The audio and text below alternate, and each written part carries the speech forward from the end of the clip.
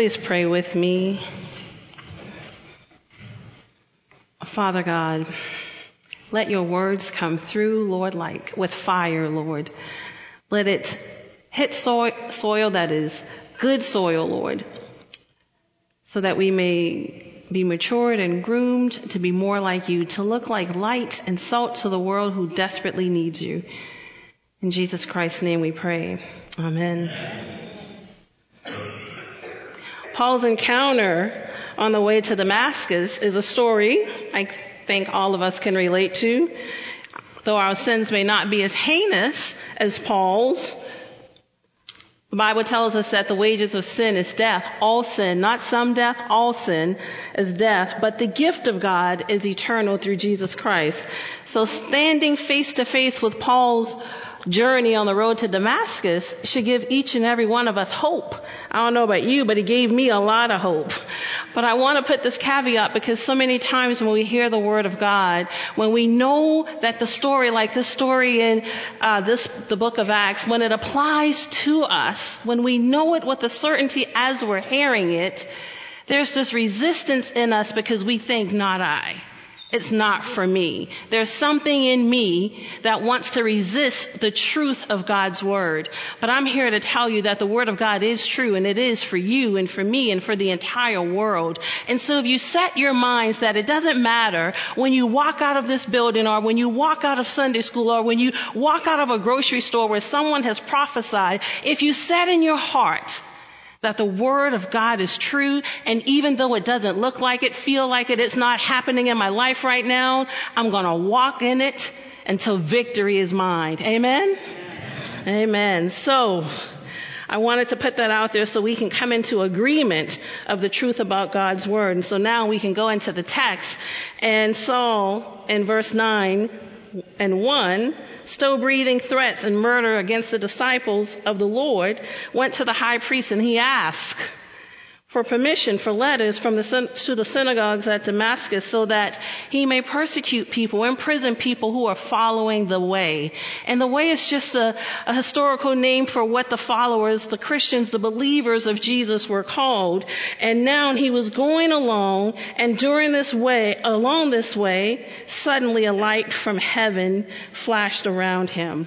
There's so much we can glean from this text, but the first principle I want to talk to you about is there is no one out of the reach of God. No one. His hand is not too short to reach even the most evil person in the world. Saul has permission to go on this rampage and cause terror in the body of Christ, in the kingdom of God, to believers who are hiding from him, although they know the word of God. They know the truth. They know who they are in Christ. They're afraid of Saul and this terror. And Saul, though he is a learned man, he's a murderer. He is an enemy of Christ. And so Saul has become spiritually hardened and blind to God. He thinks he's on a mission for God, but he's doing the very opposite, persecuting God by killing and imprisoning the people of God. But not even Saul was out of the reach of God. And so when the murder happened at Emmanuel in Charleston 9, I know most of you, like me, we wept for those believers who were sitting in a Bible study, studying the Word of God, inviting the stranger in. We wept for the cruelty of how he came in with wrong intentions, and even though he was under the Word of God, his heart was so hardened that he murdered all of these people. And our hearts wept with them. I know for me, my friend, the pain doctor, was one of the slaughtered, and I cried. I cried because her daughters, 3 of them, one was in college, one was on the way to college, and one was entering middle school. She would never see them graduate school. She would never see her daughters married. She would never see them start careers. She would never see it. And so our hearts broke for these people. But then the next day or a few days later, I can't remember when, but when Dylan Roof came and was arraigned, my heart broke again, and I wept before the Lord. And I cried out, Lord, who is praying for this young man? And Lord, as he's in prison, would you put someone in his path, Lord? Would you put a guard, or would you put another prisoner in his path who would exemplify who you are, even behind bars? Your arms are not too short to reach even Dylan. Would you do that, Lord? And it was my heart's cry. And it's easy for us to cry for the saints, but it's difficult to cry for someone who's murdering your friends or who may hurt your children. It comes to my mind with the drunk drivers and how mothers of drunk drivers, I was on board, but I had to come confronted with the question, if the drunk driver was one that killed my child, and then he was reformed and started a movement, would I be able to follow him? And I tell you, I had to question that over and over again until the Lord penetrated my heart to say, yes, I would. Because his arms are not too short for the most heinous of crimes. God wants to be Lord. He wants to be Lord of the adulterers. He wants to be Lord of the cheaters, the abusers. He wants to be Lord of the saints. He wants to be Lord of the liars, each and every one. You and me and the entire world. And I found this ironic that God used what Saul was doing to bring him closer. He persecuted the Christians, and that moved him away from God. But God used that to bring him closer to him. He used the very thing that Saul was out in pursuit to do, to draw him back to his purpose, to Jesus. I'm encouraged this morning by Saul, because I was a Saul, and you were probably a Saul too. So, if you have resolved in your mind that Christ's body was broken so that he can have encounters with you, not just the encounter to bring you to salvation, but the encounter to meet and greet you every single day. Oh, what a God we serve. If you can reckon and rationalize in your heart that this Jesus who went to the cross to be beaten was beaten because he saw that even in your unworthy state, you were his. And he wanted you to call him Lord. He wanted it, and he wants it so desperately.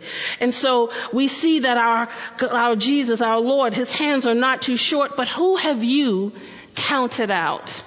Who in your life, think for a second, who have you counted out because they're too wayward, they seem too far out of reach, they're not like you? Who have you counted out that God's hand is too hard to reach?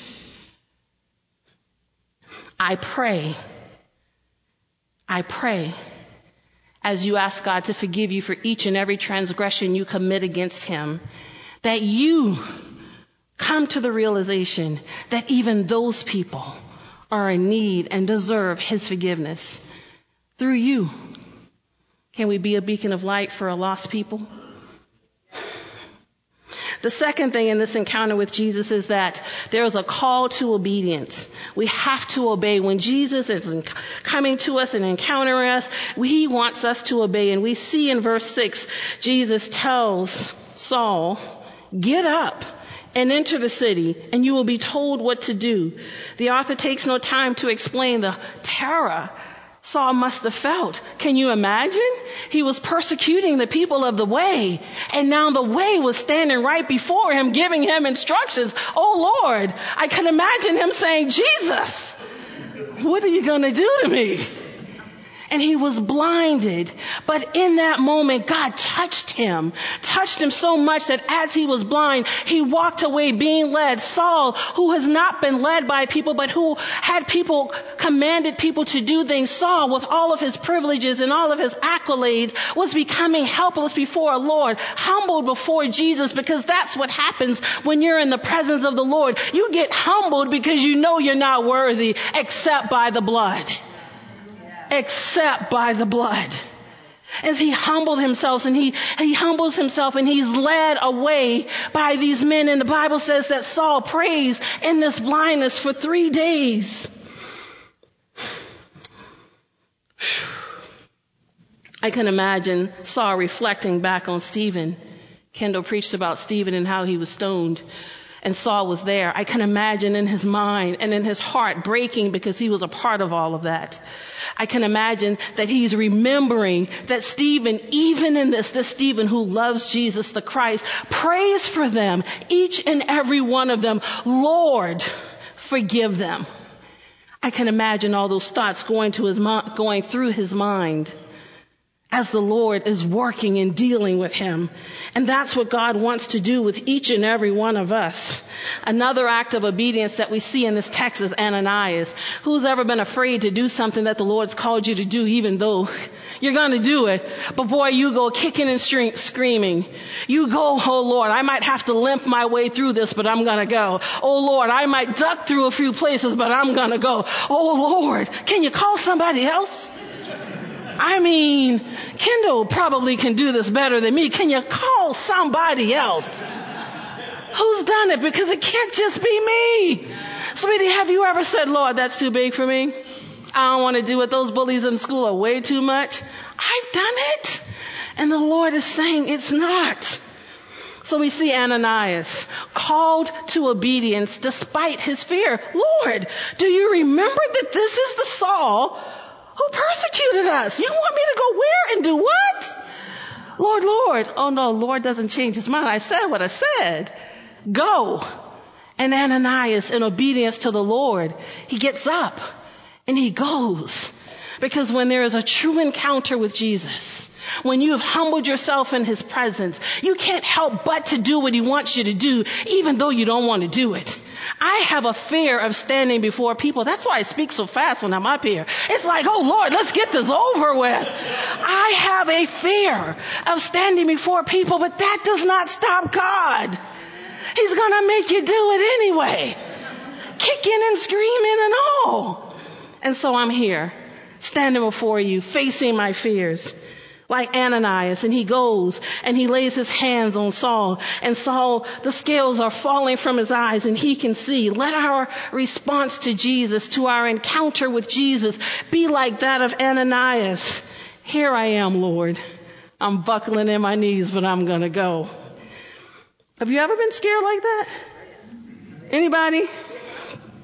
Listen, if you haven't, you're missing the opportunities because you're ignoring them. God's saying go and you're saying,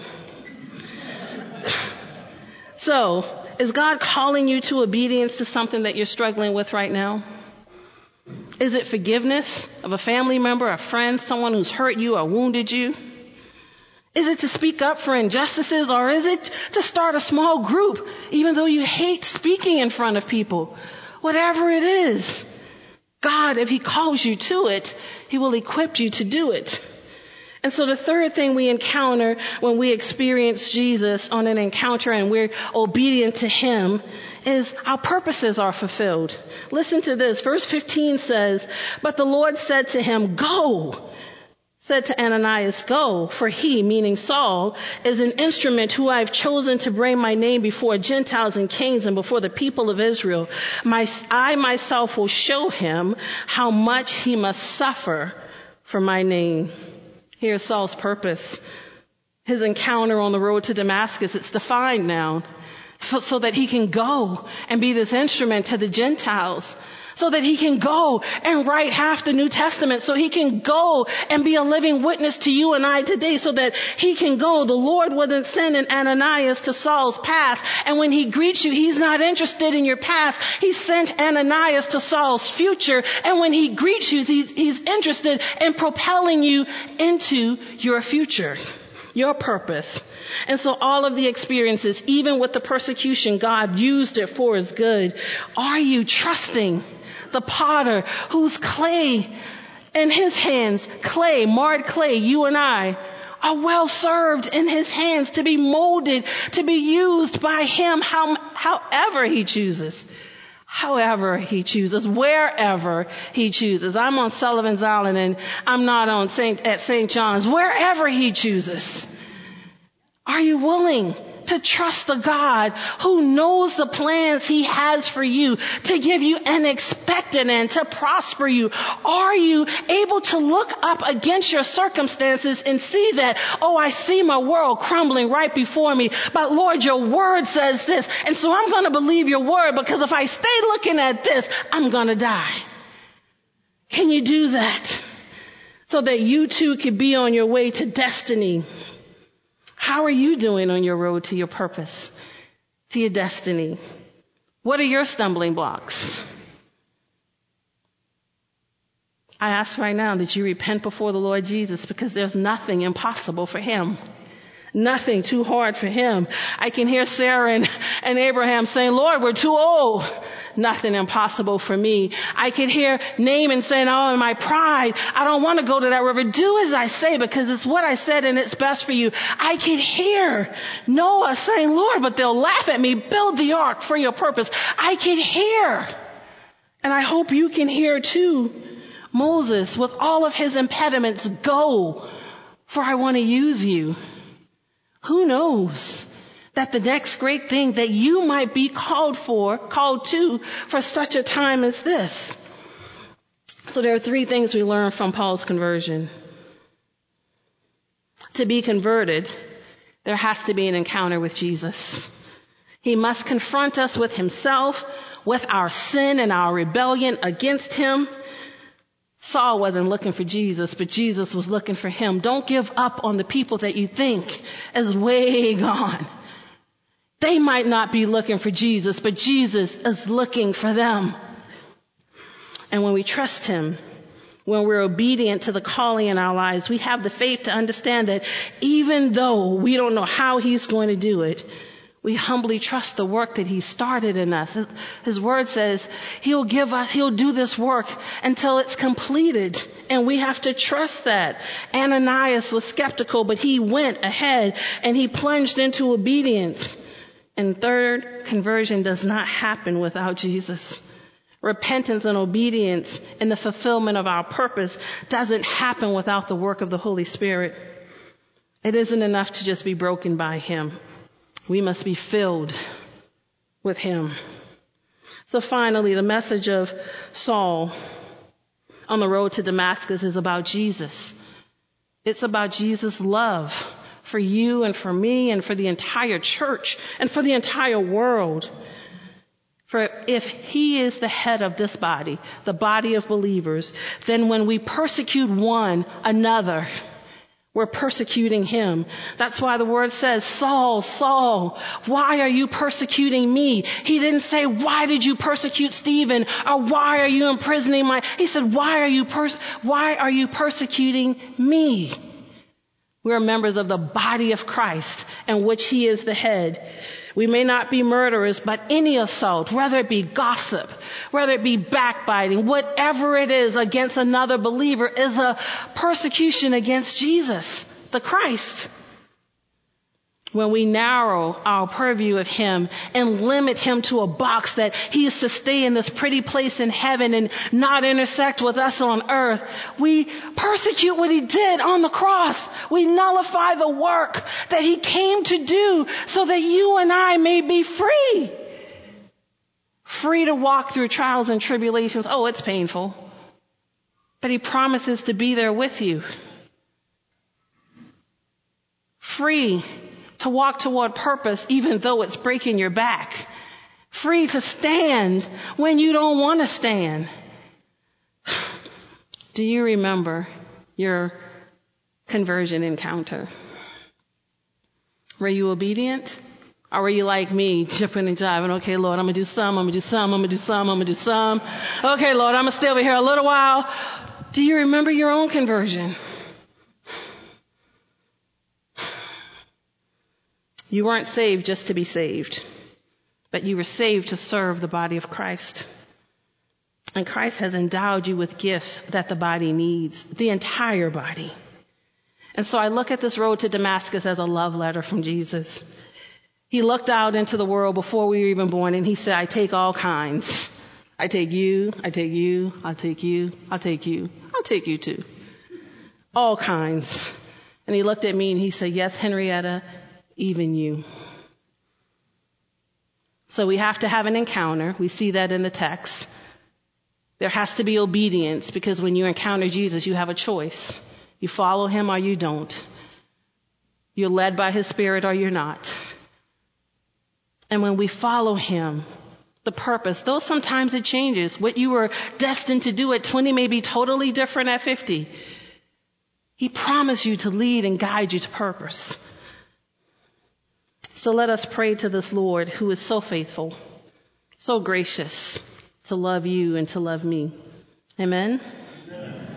Heavenly Father, Lord, we thank you for this disruption of Saul's journey, that you would go to great length to guide him toward his purpose, that you love him so much that you saved him from himself, Lord, and you did the same for us.